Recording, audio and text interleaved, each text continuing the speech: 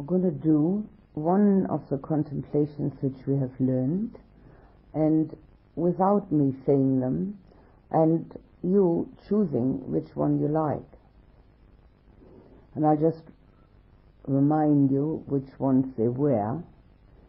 The first one was a loving kindness contemplation, to be free of enmity, hurtfulness, of troubles of mind and body, and to be able to protect one's own happiness and wishing the same for others. And as you can always do in a contemplation, you can choose one of those sentences, one of those ideas. You can use all of them. You can use two of them, whichever you like. Whichever you feel is most relevant to your inner life. Which one is really meaningful? If the mind says, I never have any enmity, well, then you have very little chance of contemplating upon it. If the mind says, yes, this is something that's bothering me, well, then the contemplation may be very fruitful. And then the other one, the 5 daily recollections, which is decay, disease, and death. All that is mindy and delightful will change and vanish, and one's own karma making. I pick one, use all, whichever. Whatever you think may be most fruitful to help with your own purification, your own inner happiness, your own smooth and harmonious passage through life.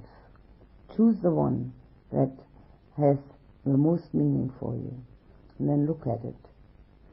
And if you remember, we had an example yesterday in one of the questions.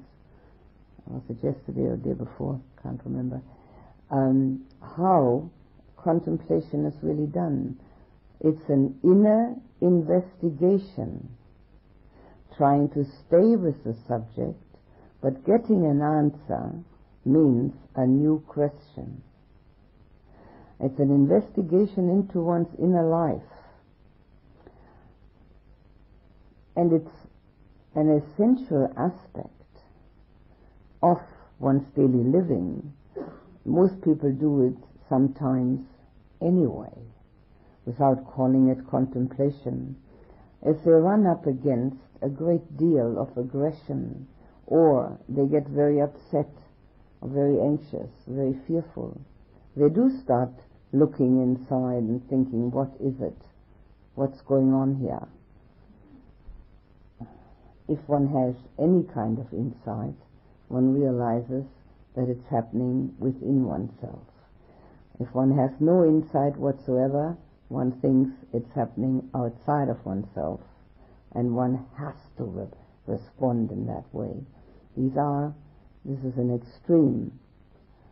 Not so many people are totally on that extreme if they are interested in meditation. Those that are not interested in meditation would be more apt to go to that extreme. Just be careful of that extreme. Look at it. Are you thinking it's someone else that's making you do something? It's that simple as that. Someone else, or a situation, or the circumstances. Is there anything that you think is making you do what you don't like doing? It's a very important question. So this investigation, we don't have to wait for anything unpleasant to happen. We don't have to wait until somebody becomes aggressive or starts abusing us, or we don't get at all what we want. We can do it now. And the more intensive we get to do it, the more pertinent the answers are, the smoother it will be to live. The less ego, the more joy. Very simple, isn't it? But not easy to do. The simplicity of the teaching is one of its great advantages. It's so simple to understand, but it's not easy to do. But for that reason, we need to have that inner investigation, and we will find new answers if we do it properly. We will always find a new sort of opening which shows us something which we haven't seen before. This, even if that, what we see, is not exactly what we want to see. It may not be a support system for our belief in our own goodness. It's still an occasion for joy. Whatever we see, whatever we learn, it's enriching for us, so we can be happy about it. If we start blaming ourselves, then of course it's not enriching, then it's debilitating. So we have to be careful. A spiritual path is a path of the middle way, no extremes. We have to a balancing act of understanding, investigation, interrogation, understanding, and no blame. And as long as we blame ourselves for anything, it's just as detrimental to the well-being of ourselves and others as if we were blaming someone else. Whoever we blame, it doesn't make anything work better.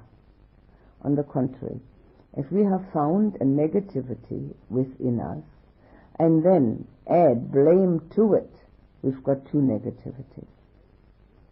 That's totally unnecessary. One is plenty. And we should always remember that.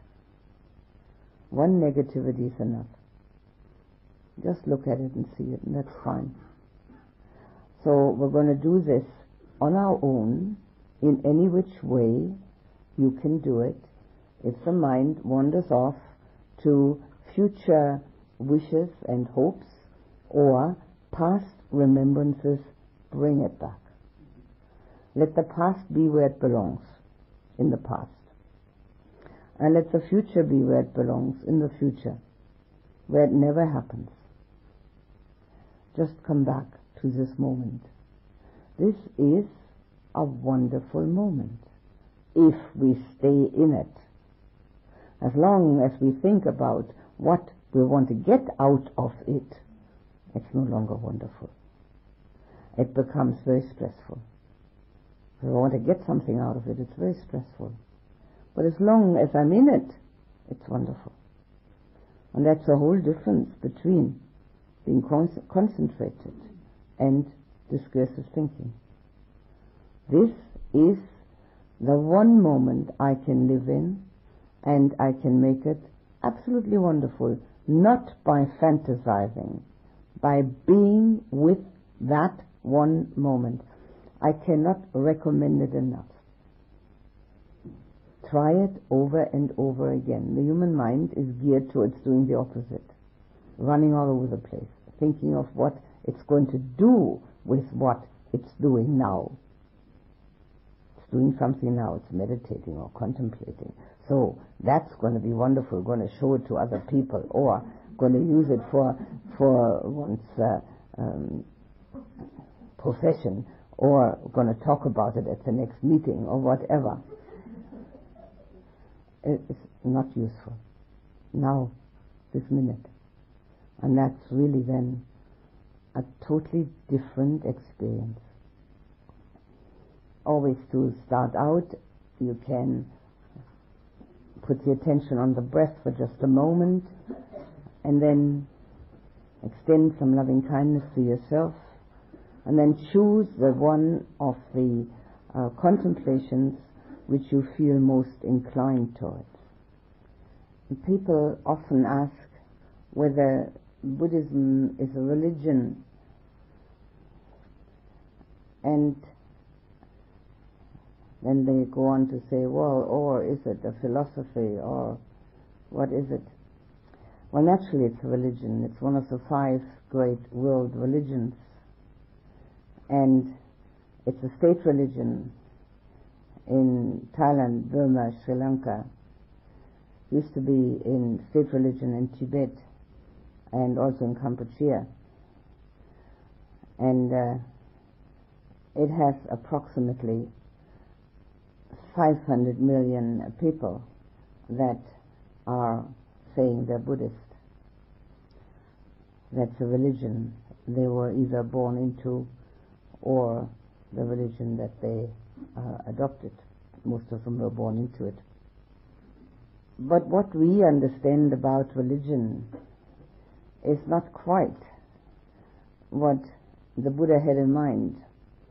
And I have an inkling that most of the religion founders didn't quite have in mind what people are doing with it. I think it's a fair assumption. We have a very fortunate situation that not only can we go back to the original words of the Buddha, there are 17,500 discourses, and they're available. All of them have been translated into English.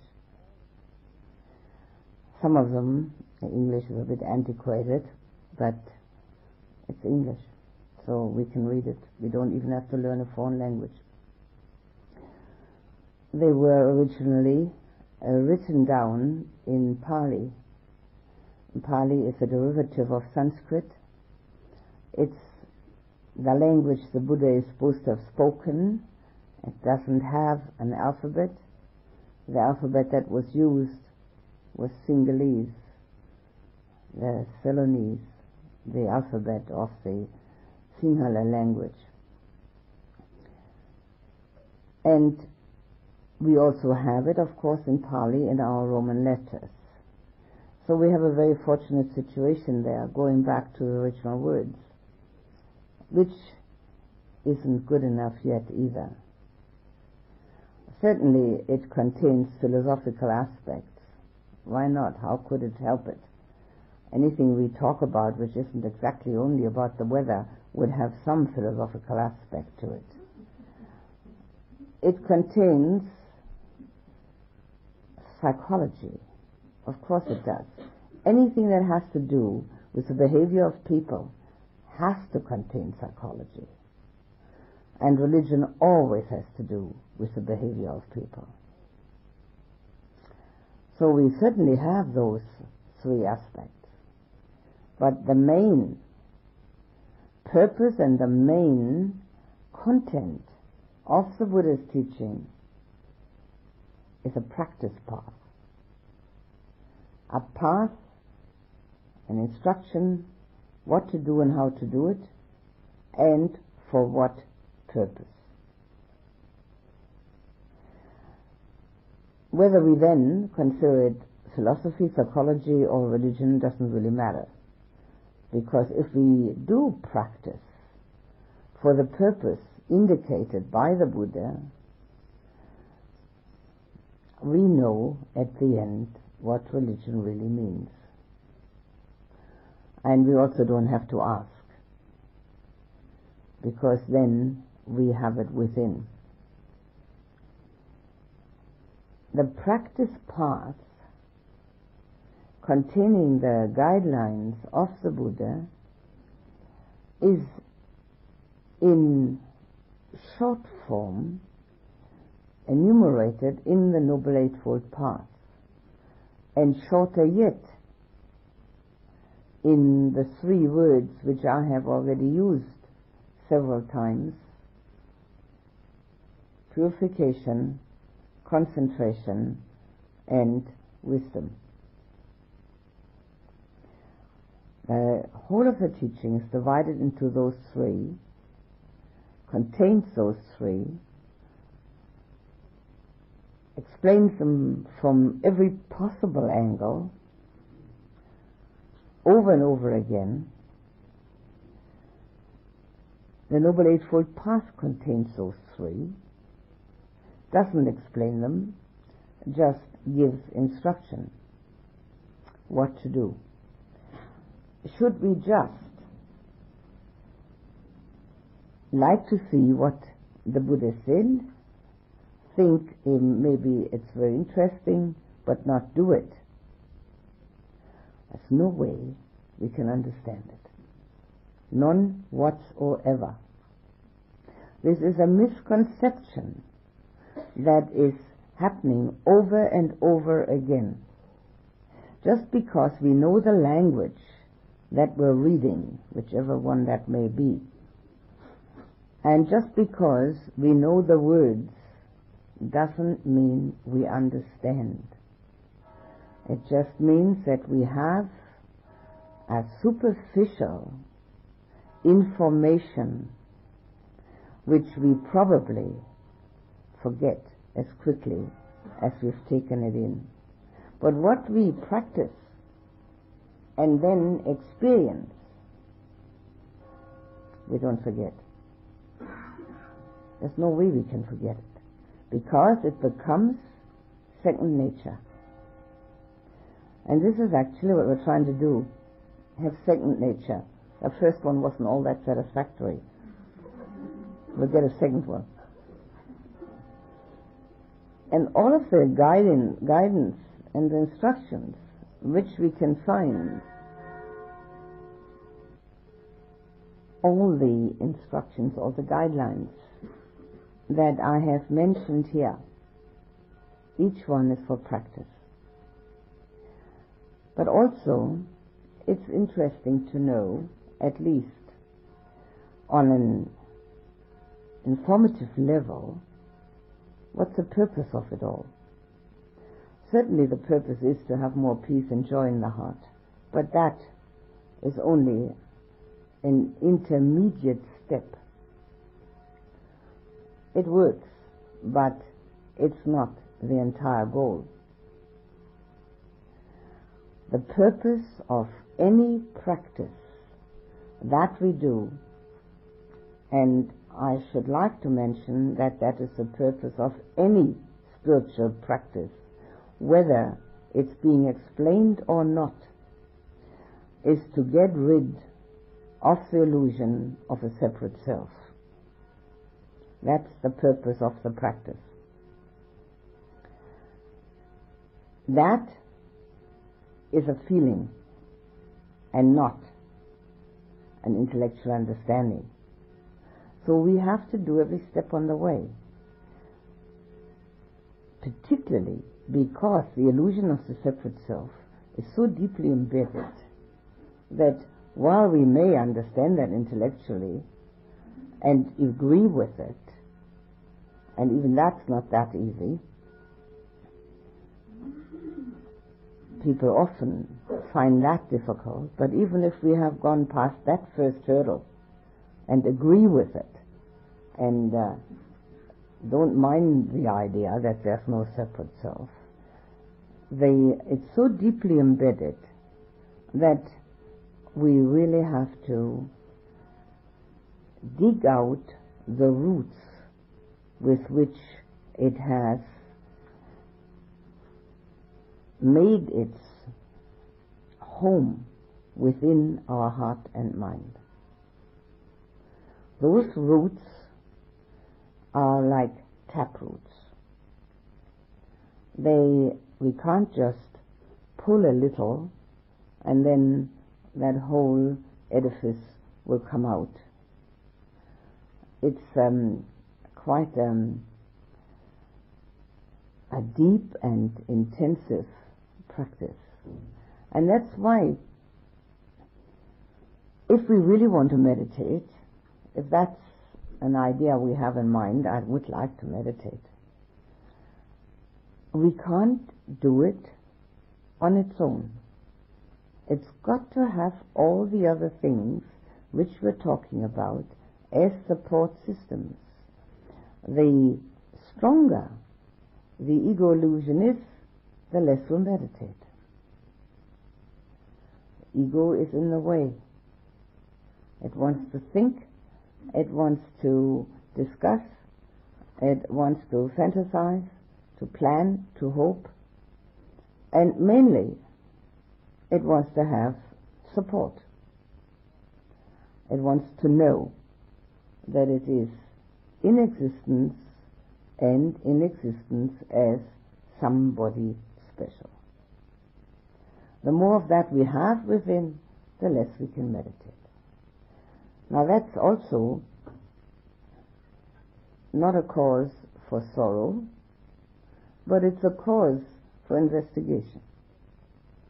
If we really investigate our distractions and inquire into them, we will find invariably it's me distracting. It's all it can be. What else? So we need to keep in mind actually what the purpose of the whole exercise is. The purpose of the exercise is to find out that we're living in an illusion. We're living with something which is creating havoc. The personality belief, the separate identity, creates havoc in the world. It sets brother against brother, nation against nation, children against parents. Nothing else can do it except that personality belief, the separate identity. If we can make that clear to ourselves, and people who have practiced some and have seen their own dukkha, and again the hate characters have it much easier there, know it. They know it for a fact. It's something which is obvious. But again, what's so obvious and what we know, we still can't do.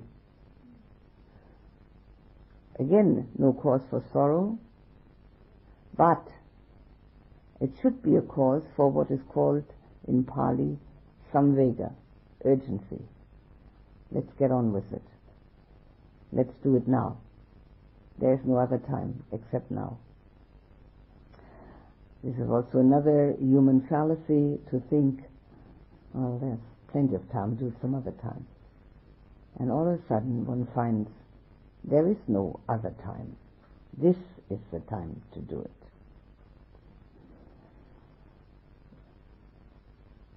We have already spoken about one of the important facets of the teaching, mindfulness, and I like to come back to it once more because there is an aspect to it which also needs to be discussed and known. And to repeat and recapitulate. Mindfulness is knowing only. It's being attentive to oneself, to recognizing what's going within. Contemplation helps, meditation helps. There are 4 foundations that we can use. 1 is body, 3 are mind. I've already mentioned what we do with body mindfulness, just as a reminder. Outside of meditation, body mindfulness. Obviously, it's also being careful and having regard for others. Because if we're mindful, we don't slam doors. And we don't disturb anyone because we are trying to be careful. So we have regard for others.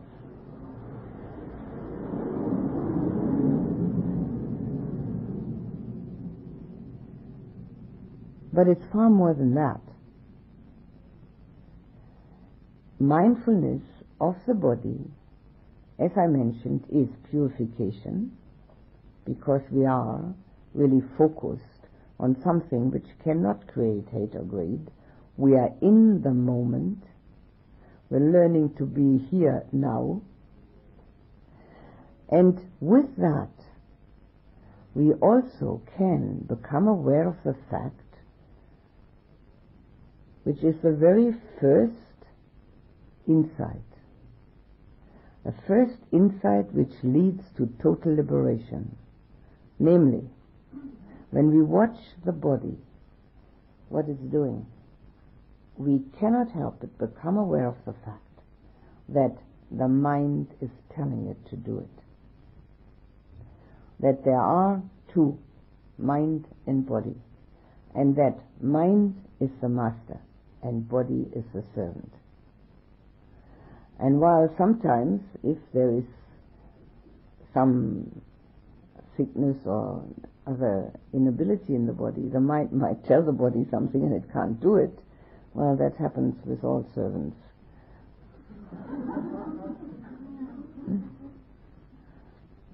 So, this particular understanding has to be embedded completely and utterly. Because otherwise, we'll forget, why did we want to meditate? Why should I meditate? It's very uncomfortable. I don't really want to do it. While we're here, you're being reminded. Out there, you're going to be reminded of innumerable other things, quite different from meditating.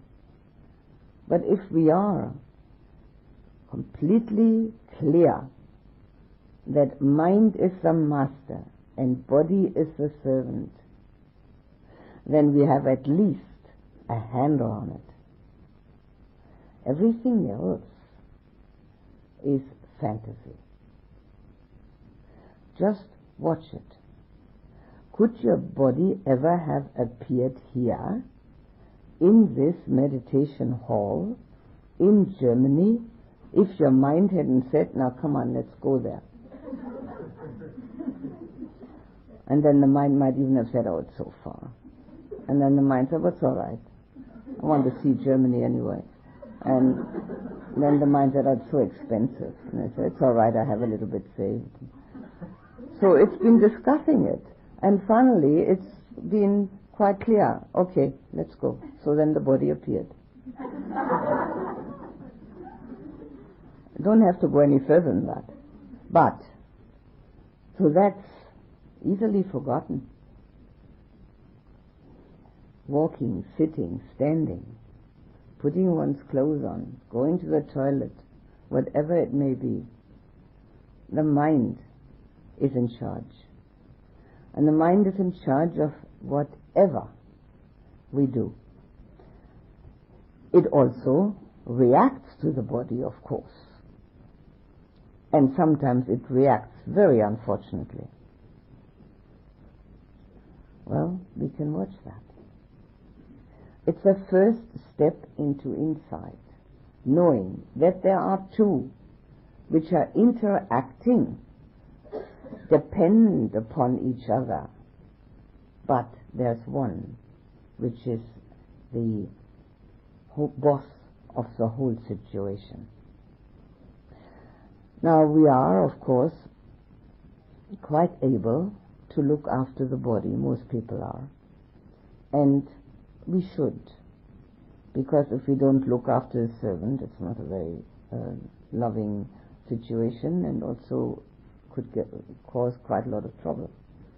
But if we constantly only look after the servant and forget that there is a boss also, a master, and take him, her for granted, what kind of an outfit do we have?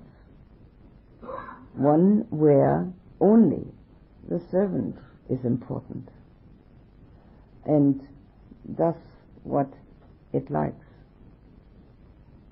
And the boss has to react to that. So that's not a very wonderful situation.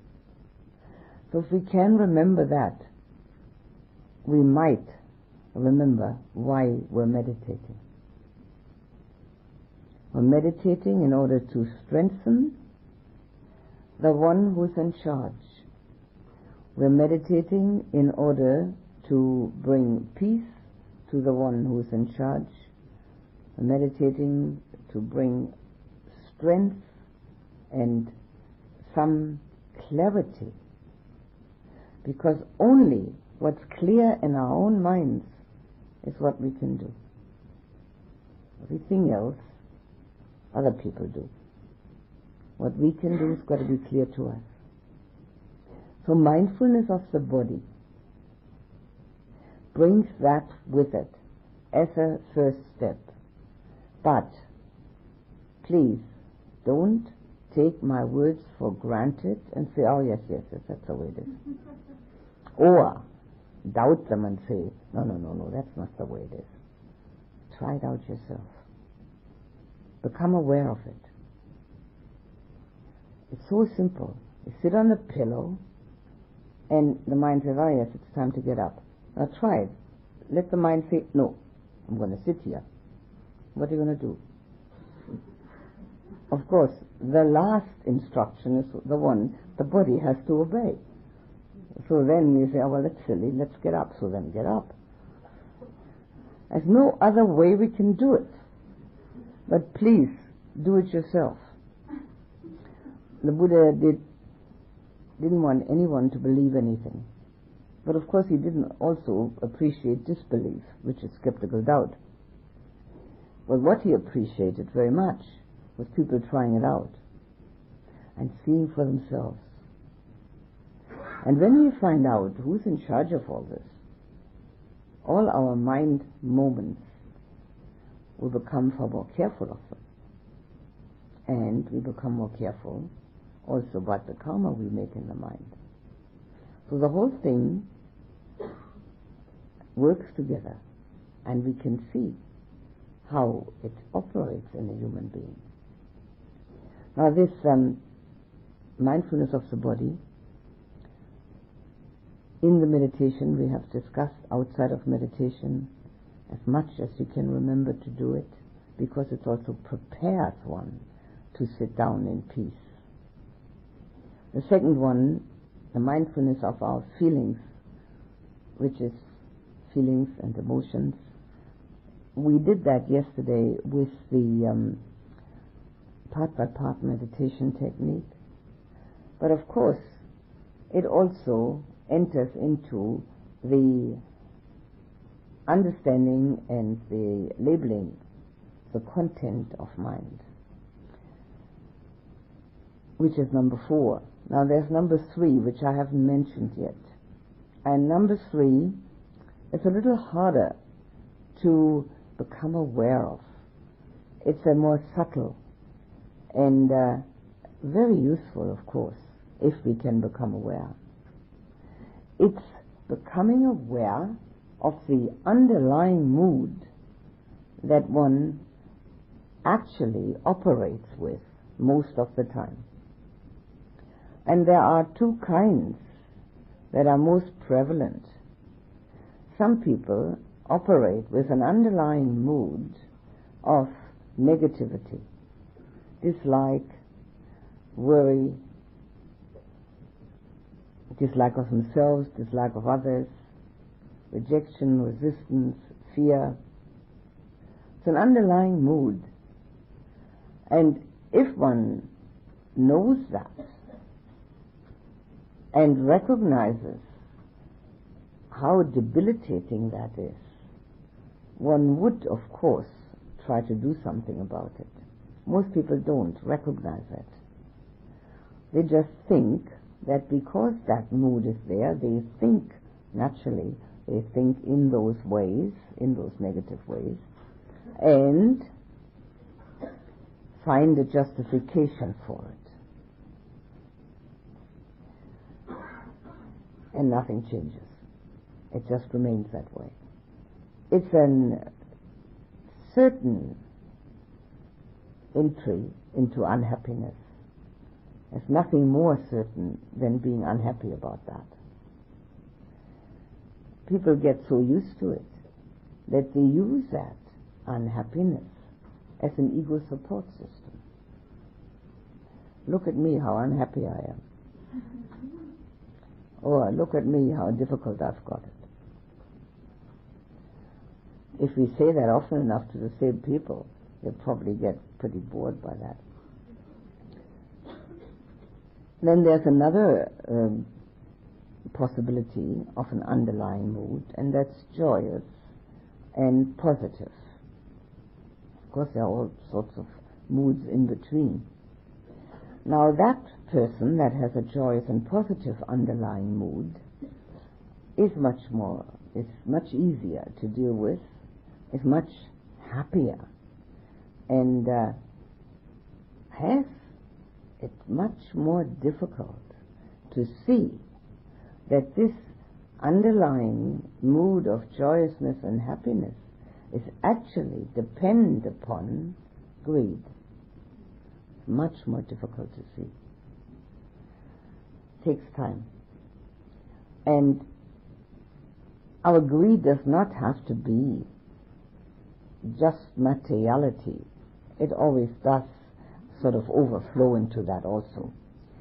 But it has all sorts of facets of things we want, of ways we would like things to happen. So it's a much more difficult understanding, and it's easier to live with, there's no doubt about it. And because it's easier to live with, people who do have that as an underlying mood very often think they don't need any of this spiritual practice. They're all right. Well, as a matter of fact, we're all right. Except we often don't know it. So both sides are, of course, extremely important to find out what's the underlying mood I operate from. The underlying mood I operate from could also be fogginess, total inability to see clearly. That's also possible. And then, of course, it could be a mixture. It could be a mixture of the joyousness and the negativity. It can be anything. But in order to do anything about it, to become aware of it, is the first step. And then, when we do become aware of that underlying mood, we need not respond to it with our thoughts, speech, and action, but change it right then and there.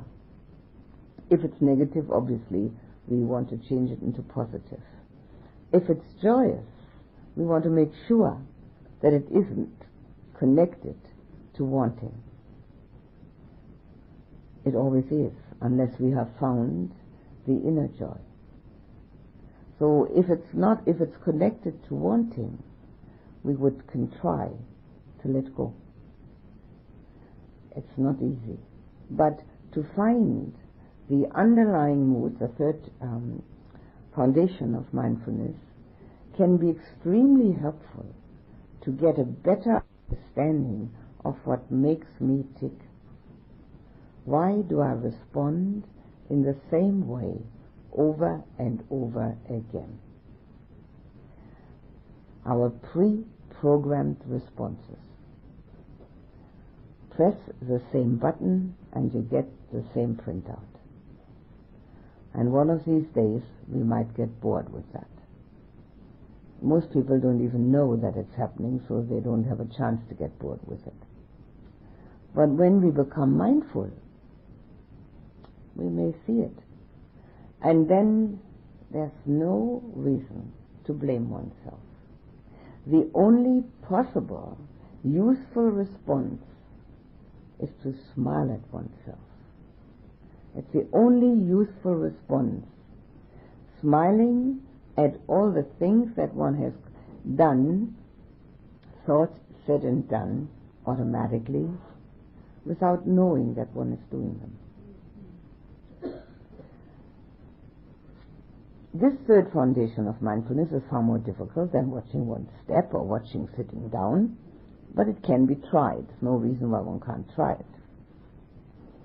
And the fourth foundation of mindfulness is the one that will help us most. in our endeavors for purification of heart and mind. Mindfulness as such is already a purification system, but the fourth one is the one in which we are able to name what's going on, where we label.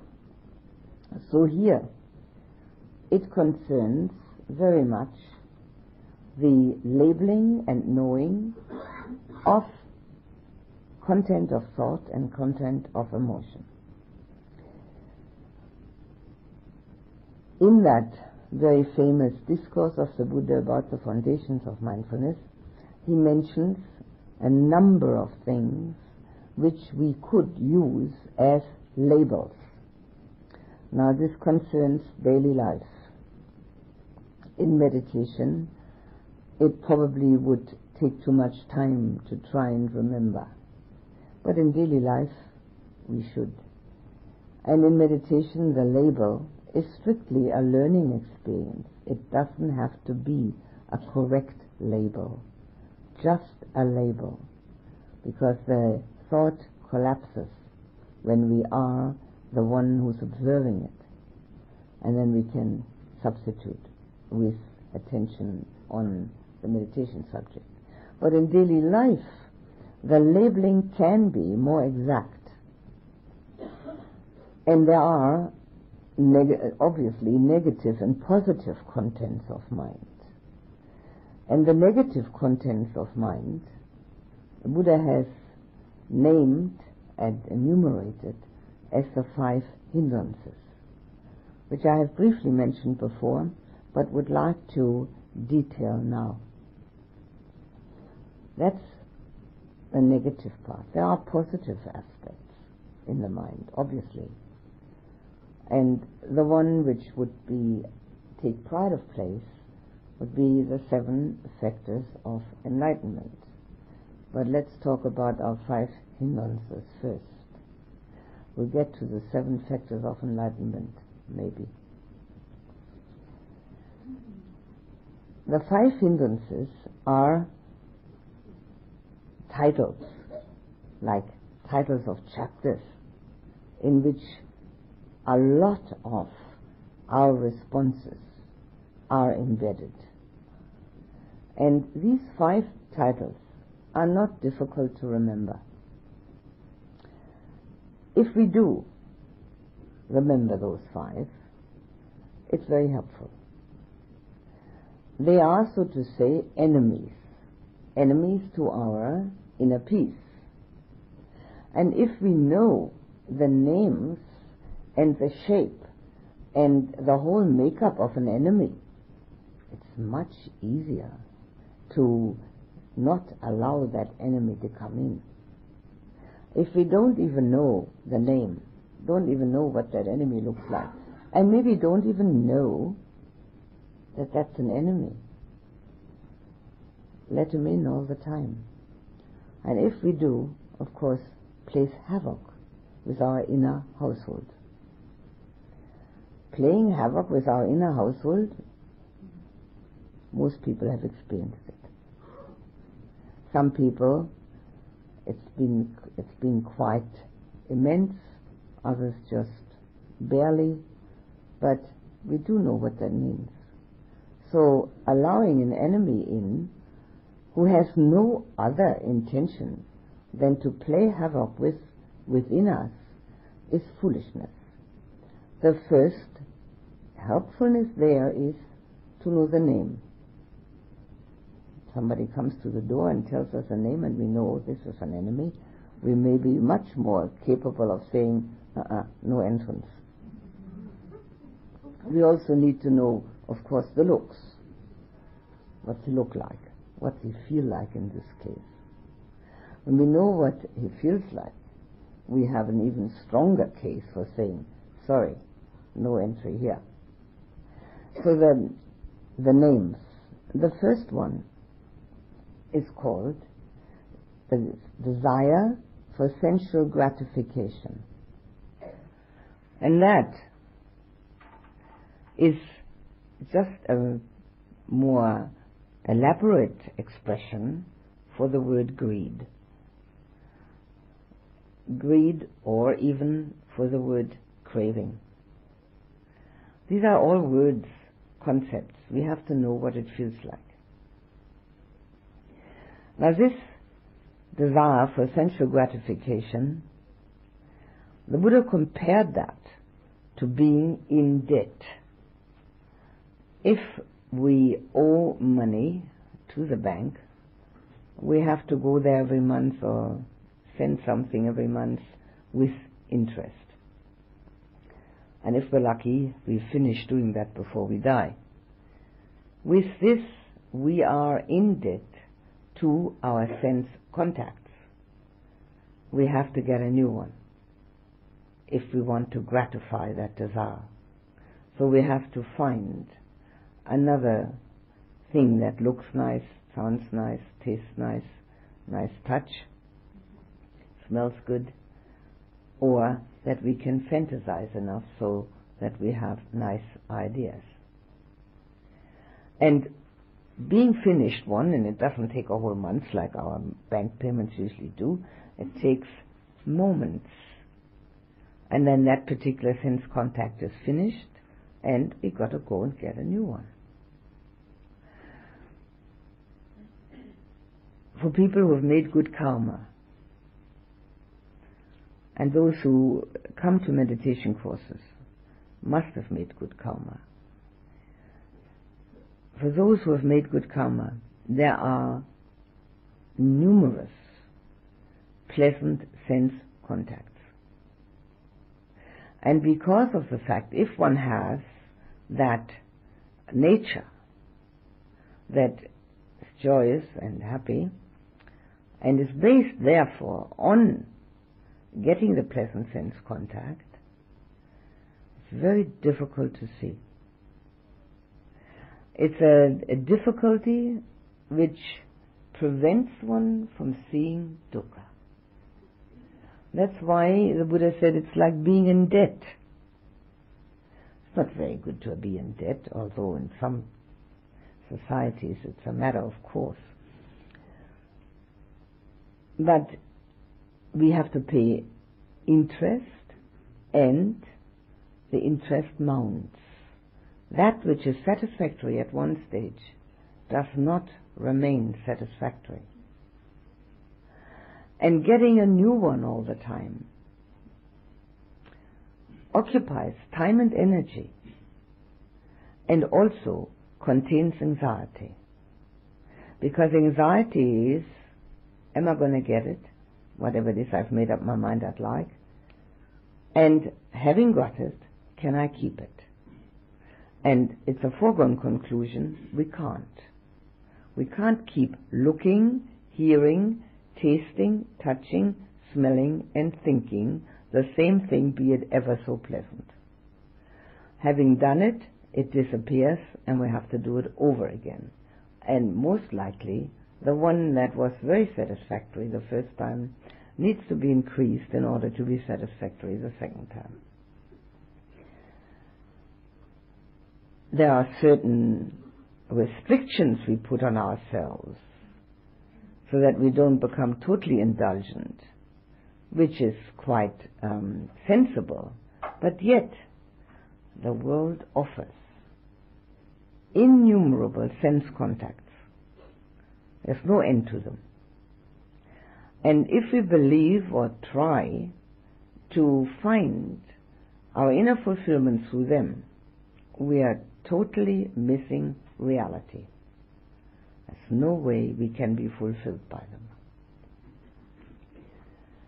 First of all, not only that they have to be repeated all the time, but also their nature of coming from outside into us prevents that solid rock of peace and joy that we actually carry within to be noticeable. We're waiting for things to come from outside. That does not mean that we can't have them. It just means that they're not fulfilling, that in essence they're as much dukkha as the unpleasant ones. They produce anxiety, they use up time and energy, and they are not fulfilling. The Buddha compared them to a little lake in which many colors have been thrown. Once we get really desirous of some particular sensual contact, we can no longer see our likeness, because the water does not give our likeness. It's full of color. The world is full of color. The world is full of attractions, glittering in all directions and dimensions, and in essence it's fool's gold. It glitters, but it has no value. If we take it to an assayer, he won't give us a penny for it. It's worthless. Again, that doesn't mean that we're not going to have pleasant sense contacts. But if we find within ourselves that which we all carry, and which is independent joy, one of the things that happens is that we will no longer spend so much time and energy for pleasant sense contacts. They're not on the top of the list of our priorities. Secondly, we'll be grateful for them. We won't take them for granted, or, even worse, expect them because we think that they are our birthright. Happens also very often. If we think they are our birthright, we get irate at people who stand in our way. Irate at people that may not comply with the pleasant sense contact, may not be flattering, may tell us to do something which might be difficult, whatever. So none of that will have any effect then. We have the pleasant sense contacts, and because we're not looking for them, nor trying to keep them, they have a much more effective quality. They are more meaningful, and we can be grateful for them. One of the remedies that the Buddha prescribed, if we really would like to diminish our search for pleasant sense contacts, is that if there's something that we particularly want, to analyze it, to take it apart and see, what is it that I want? This is one way of dealing with it. The best way to deal with it is through finding a higher happiness. And that we'll discuss when I talk about the ways of the meditative absorption. Because you might remember, or not, doesn't matter, that the lowest happiness was, the one I mentioned was sense contact. The second one, educating one's heart to be loving and compassionate. And then the third one will be the meditative absorptions. So, of course, if we substitute the higher happiness for the lower, we have already taken a great step in our spiritual development. So sense contact actually has as a next step a higher happiness, the development of love and compassion within, and then the meditative absorptions. But when we use the fourth foundation of mindfulness, and even the third one, the mood, or the content of mind, and we recognize that this is desire for sensual gratification, it brings clarity to the mind. Because we can gratify that desire through thinking. If we're not disturbed by anything outside, we can think up fairy tales. The world is full of fairy tales. And it's quite pleasant to think up fairy tales. Fairy tales of what it's like in heaven. Fairy tales of what one could be if one wasn't. Or what one has been when one was. All sorts of fairy tales. Anybody can do it. One doesn't even have to be visual about it. You just have to be verbal about it. Recognizing that as the first hindrance will help to use this pathway for inner clarity. And inner clarity means that we have an understanding of why we're doing what we're doing, namely, to get rid of the illusion of separate person, separate self.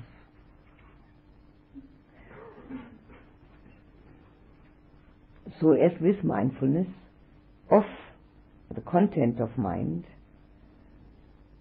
this may very well be the most difficult one to pin down. The desire for sensual gratification. It's pretty easy to find out that one is angry. But to find out that what one is making up or doing or hoping to do is based on greed and craving, not easy. But again, recognition, no blame, change. Never blame. That's the way we are. The Buddha gave these names and words 2,500 years ago.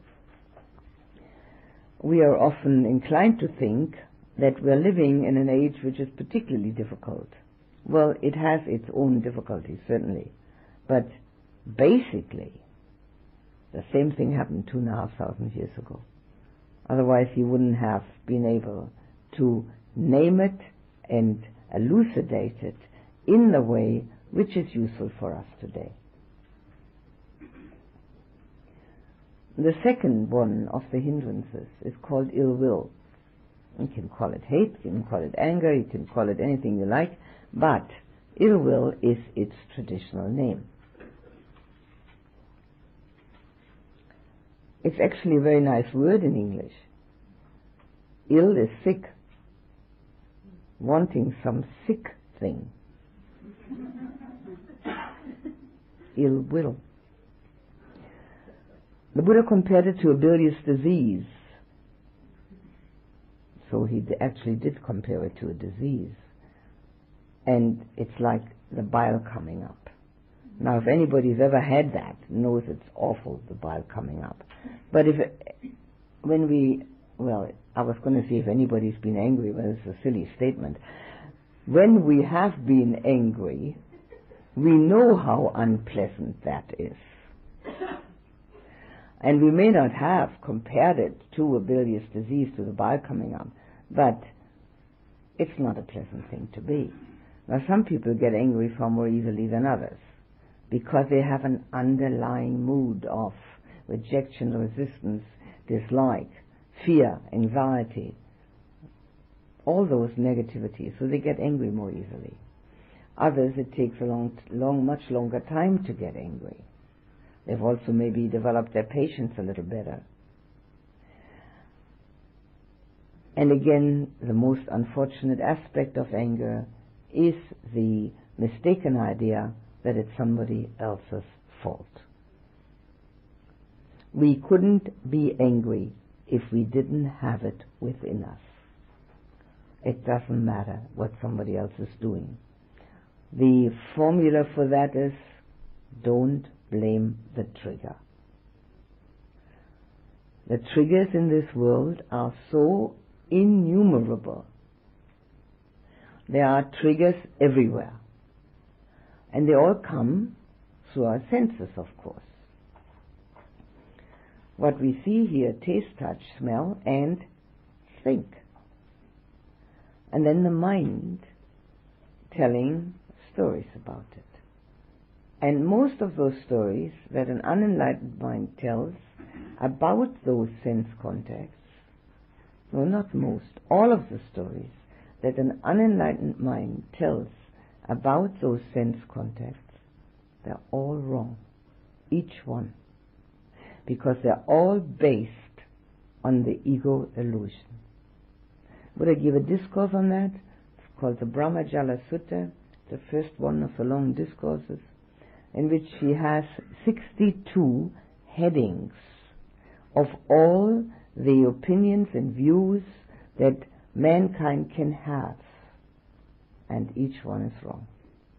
Wrong in an absolute sense, because they're all concerned with me. Now, obviously, on a relative basis, in a relative reality, we have to deal with our own views and opinions, but we should do it carefully. We shouldn't believe them absolutely. We should check them out to see whether they are loving, helpful, caring and concerned, or whether they're ego-centered, disliking, rejecting. If they are the latter, one can be sure they're wrong. If they're the first one, at least they don't do any harm. In fact, they can bring happiness. But on the basis of the way we think, none of them can be absolutely right. That's why we should make that distinction. And look at our views and opinions with great discernment and discrimination, and not believe them outright. Particularly, of course, this applies to the fact when they are negative. And when somebody else is supposed to have done something. Somebody else is supposed to have done something, you can be quite sure the view on that is totally wrong. Whatever the other person is doing, it's their karma. And the way we see it from our ego standpoint is only whether it's supporting all the wishes we have or whether it's not. Support system for our wishes is a support system for our ego. Naturally, we all have got the ego. But if we can only find out that it's a troublemaker, we've already done a great step into insight.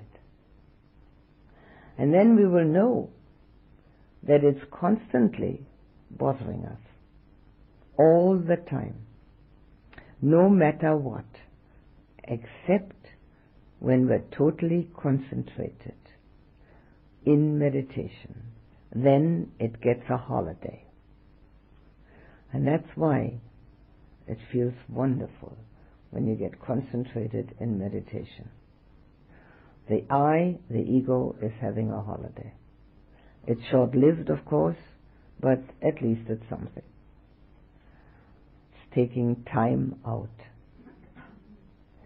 One of the ways it's taking a holiday also, at least a partial holiday, is when we're concerned with loving and helping others. It also feels nice, because the ego is not on the top of the list. So when we are mindful of what's going on within us, and we label and we become aware of ill will, negativity, the first thing to do is not to blame. The second thing we can do is investigate. Why am I angry? Why am I having ill will? Why am I blaming? Why am I resisting? Why am I not caring and loving and accepting? Love and care go together with acceptance. All these things happen to everyone. It's a great boon if we look into it. in that fourth foundation of mindfulness, the Buddha gives all these hindrances by name and in detail, so that we can really see what's going on within. He compared anger with a little lake in which the water is extremely hot, and so it's boiling and churning. We do get hot with anger. Some people get quite red in the face.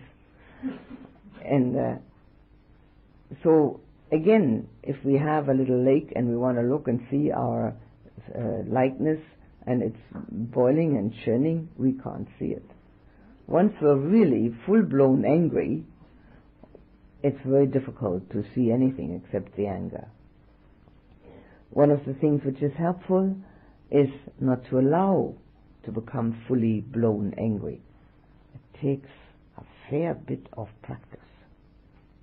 It doesn't come by itself. Suppression doesn't help at all. Recognition and change helps. Some people, of course, as I said, have more patience. It takes a little longer for them to get angry. But we know all know how unpleasant it is. The antidotes for the anger given by the Buddha are the loving-kindness meditation, which we have been doing, and of course also our daily activity of trying to arouse love and compassion for whoever is in front of us, be they ever so unpleasant or silly or stupid or whatever they may be. It doesn't matter. Mindfulness does not judge. Love does not judge. Mindfulness is just attentive, and love is just warm and giving. The judgmental attitude that we are very much imbued with is something which creates the division between us, the separation. And none of that helps us to love and to be at peace. The division and the separation is only an ego support. That's all it is. I'm here, and that's me. And everybody else is somewhere else. So judgment is not helpful. So these are the antidotes that the Buddha gave for the anger. But again, the more we purify heart and mind, the more lovingness we can establish within without any causes, and the more we are able to concentrate and get into what are called the meditative absorptions, the easier it is to really get rid of anger completely. We really need a lot of insight. A lot of insight which shows itself in what are called the past moments, which means that we have a personal experience that there is nobody sitting within. Having that personal experience of nobody sitting within, and having it more than once, will eventually eliminate anger. But we don't have to worry about the elimination of anger. What we can do is, first of all, recognize it when it wants to enter and not allow it to come in, because it makes everyone that's concerned unhappy. There's enough unhappiness in the world, we don't have to add to it. We should start to take responsibility, not just for ourselves, but for our surroundings. To create happiness in the world is not fantasy. To create happiness in the world means creating happiness within. And as we create happiness within, there's a way that it can come out.